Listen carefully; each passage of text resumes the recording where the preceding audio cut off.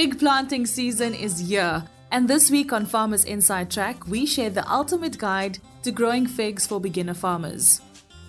Jaak Jordaan, owner and founder of Real Farmers Trust, joins us again. Now, the Real Farmers Development Trust was founded by farmers for farmers, aimed at supporting food producers with the necessary skills and networks to thrive in Mzansi's agri-sector. Our book of the week is Simplified by Richard Koch and Greg Lockwood. And our farmer tip of the week comes from Louis Barnard, aka Frugal Sibusiso, owner and founder of Effectify. This is Farmers Inside Track, supported by Food for Mzansi. Inspiration for your business and life. From South Africa's farmers and agripreneurs. Hey, I'm Mzansi, and welcome back to episode 119 of Food for Mzansi's podcast called Farmers Inside Track. Now, I'm Dawn Numdu, the manager for audience and engagement at Food for Mzansi. Let's get straight into it with that promised guide to growing figs for beginner farmers. Nicole Ludolf chats to Keith Wilson, the country's foremost fig farming expert.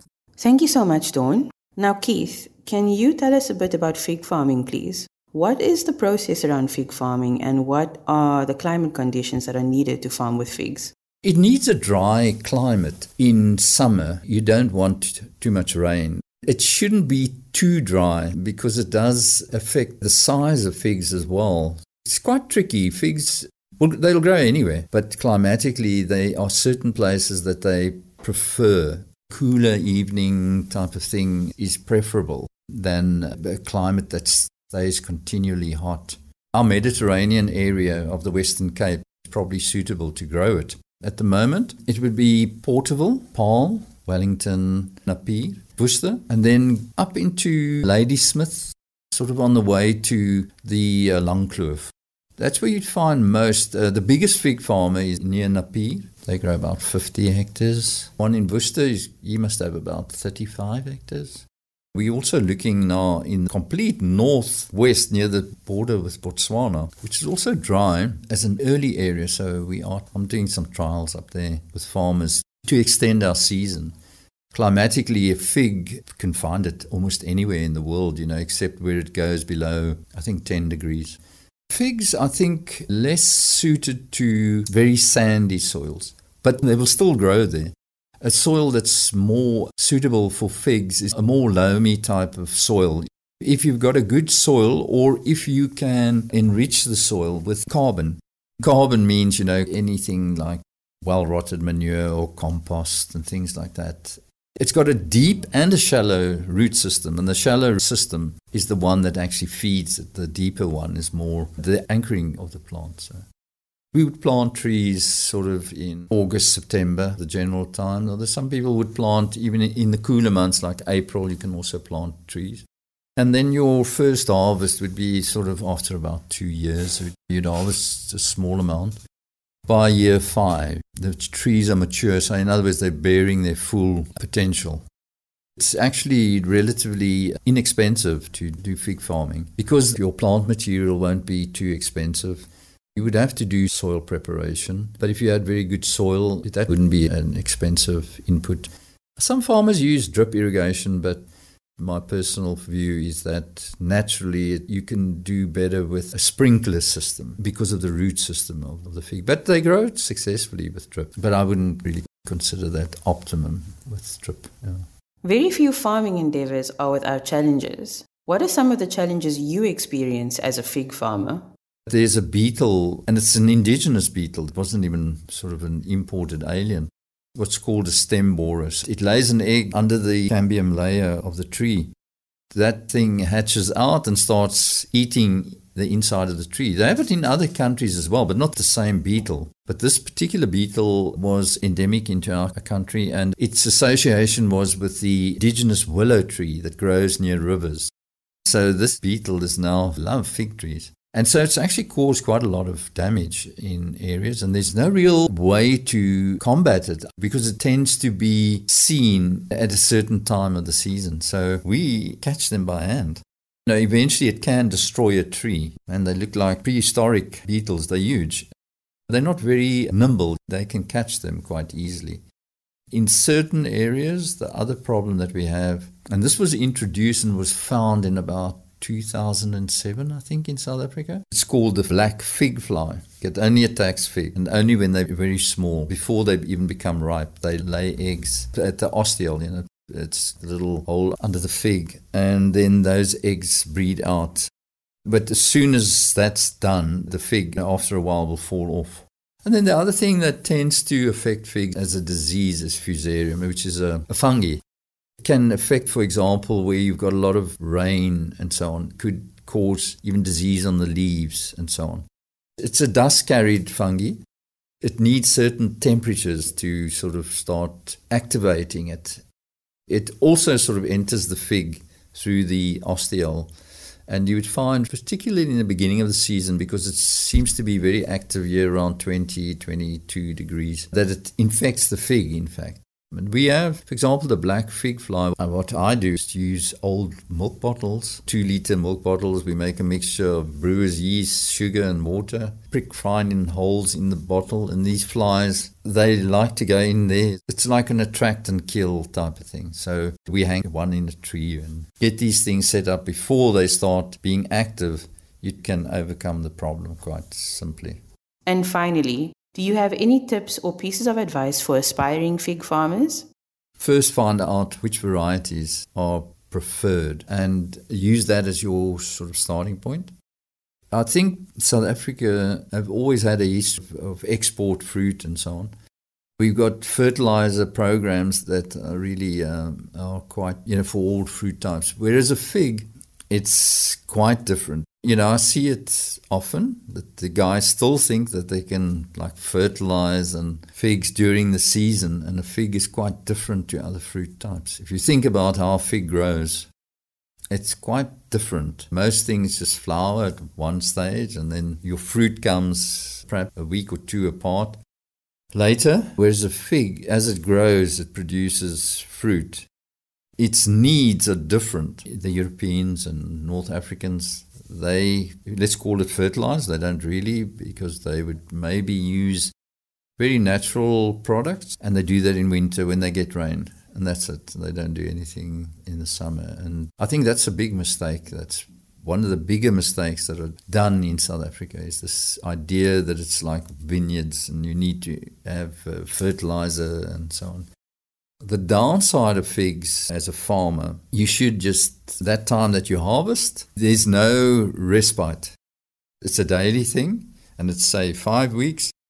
And if you're dedicated enough, you'll be successful, because there's many farmers, they don't too much trouble to work on a Saturday or a Sunday. But figs don't wait. They ripen every day.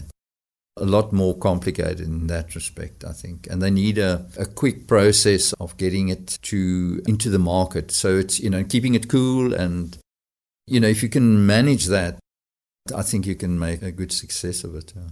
Thanks, Nicole. And great having you, Keith Wilson. Now, this is someone that you can sit around the table with and talk about figs all day. Next up, Jaak Jordan, the owner and founder of Real Farmer Trust, joins us now. Now, the Real Farmer Development Trust was founded by farmers for farmers, and their aim is to support the farmers with the necessary skills and networks to thrive in Mzansi's agri-sector. Yeah, now the last time we spoke, you gave us a very clear picture of what Real Farmer Trust does. But for those who missed the episode, maybe you could just give us a short introduction again about Real Farmer Trust. Real Farmer Trust was developed after we did training courses where we trained quite a lot of new farmers. And we realized they wanted to be part of something further than just the training. The Real Farmers Trust was actually an umbrella business that was developed to keep these farmers that we've just did the training on, to keep them part of something bigger. As we moved on, we realized there's a lot of benefits for them to be part of this. After we started talking to suppliers and other input costs where we can save them money and help them to get new tech in the market, we realized there was definitely something that we can do to help them. Now, this time I maybe like to focus on some of the costs involved about becoming a member. What do people have to keep in mind? The last time you spoke about a membership fee and a subscription fee throughout the period that you're part of the trust. Could you give us a little bit more details about that? So initial joining fee of 300 Rand to become part of the trust, and then from there on it's a 50 Rand monthly subscription. Most of the guys that join do a yearly subscription, pay up front, but that's not necessary. It's a 50 Rand a month subscription and a 300 Rand joining fee to become part of the trust. Yeah, I think that's very doable as a new farmer to be able to join with the benefits that you're offering as part of the trust. Maybe you can just tell us a little bit about, is the expectation that you have to have a certain turnover if you're a new player in the game? Is there a specific criteria that you expect the farmers to adhere to when joining the trust? At this stage, there's no criteria, no expected turnover. If you might not even have started your business yet, you can still become a member. So there's no expectation of you having a certain amount of turnover, a certain type of farming, a certain type of person. Some of the members are joining as a co-op, some of the members are part of a trust, some of the members are farming individually. There's no specific specifications about who and how you can join from that perspective. Now, the last time we spoke, you mentioned offices that you have as bases, but where is Real Farmer Trust located? If I'd maybe like to step into an office or speak to someone, how do I do that? So the main office is in Gqeberha here in PE, but there's smaller offices in Kimberley as well and in Bloemfontein, and we're looking at setting up an office in Paarl as well. So this stage, that's the current offices. But like I said in the previous episode as well, with modern technology, it's so easy to get hold of any person. So we are available for any questions. If you look onto the website, there is some frequently asked questions and answers. There is some space there where you can ask questions that are not maybe answered on the website already. And we've got a dedicated team that will look at your questions and see if we can answer it for you ASAP. I think it's definitely helpful to have so much access to you and the trust and the people that's part of your network. Maybe we can briefly talk about some of the support from individuals or other farmers with experience like yourself that would be available as part of the trust.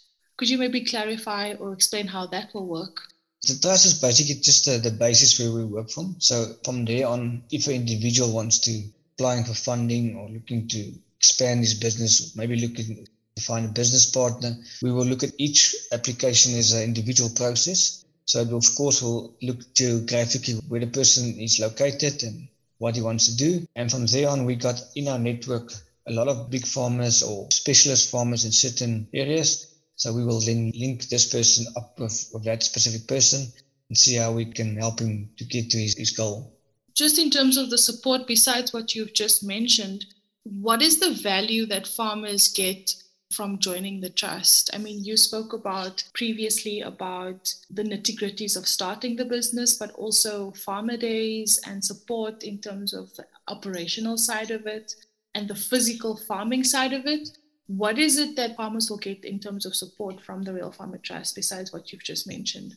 The plan is that each of the members will get a bank card, and we're looking at 2 or 3 banks that are supporters in this, where you can actually go and do his purchases on a debit card in the name of a trust. So you'll get a discounted amount when he buys his normal input costs from the local co-op. So there's an immediately monetary upside here for a member where you can get proper discounts on some of his purchases. We want to expand that part of the business quite widely. That will also help as we grow and get more members, our bargaining power will become better.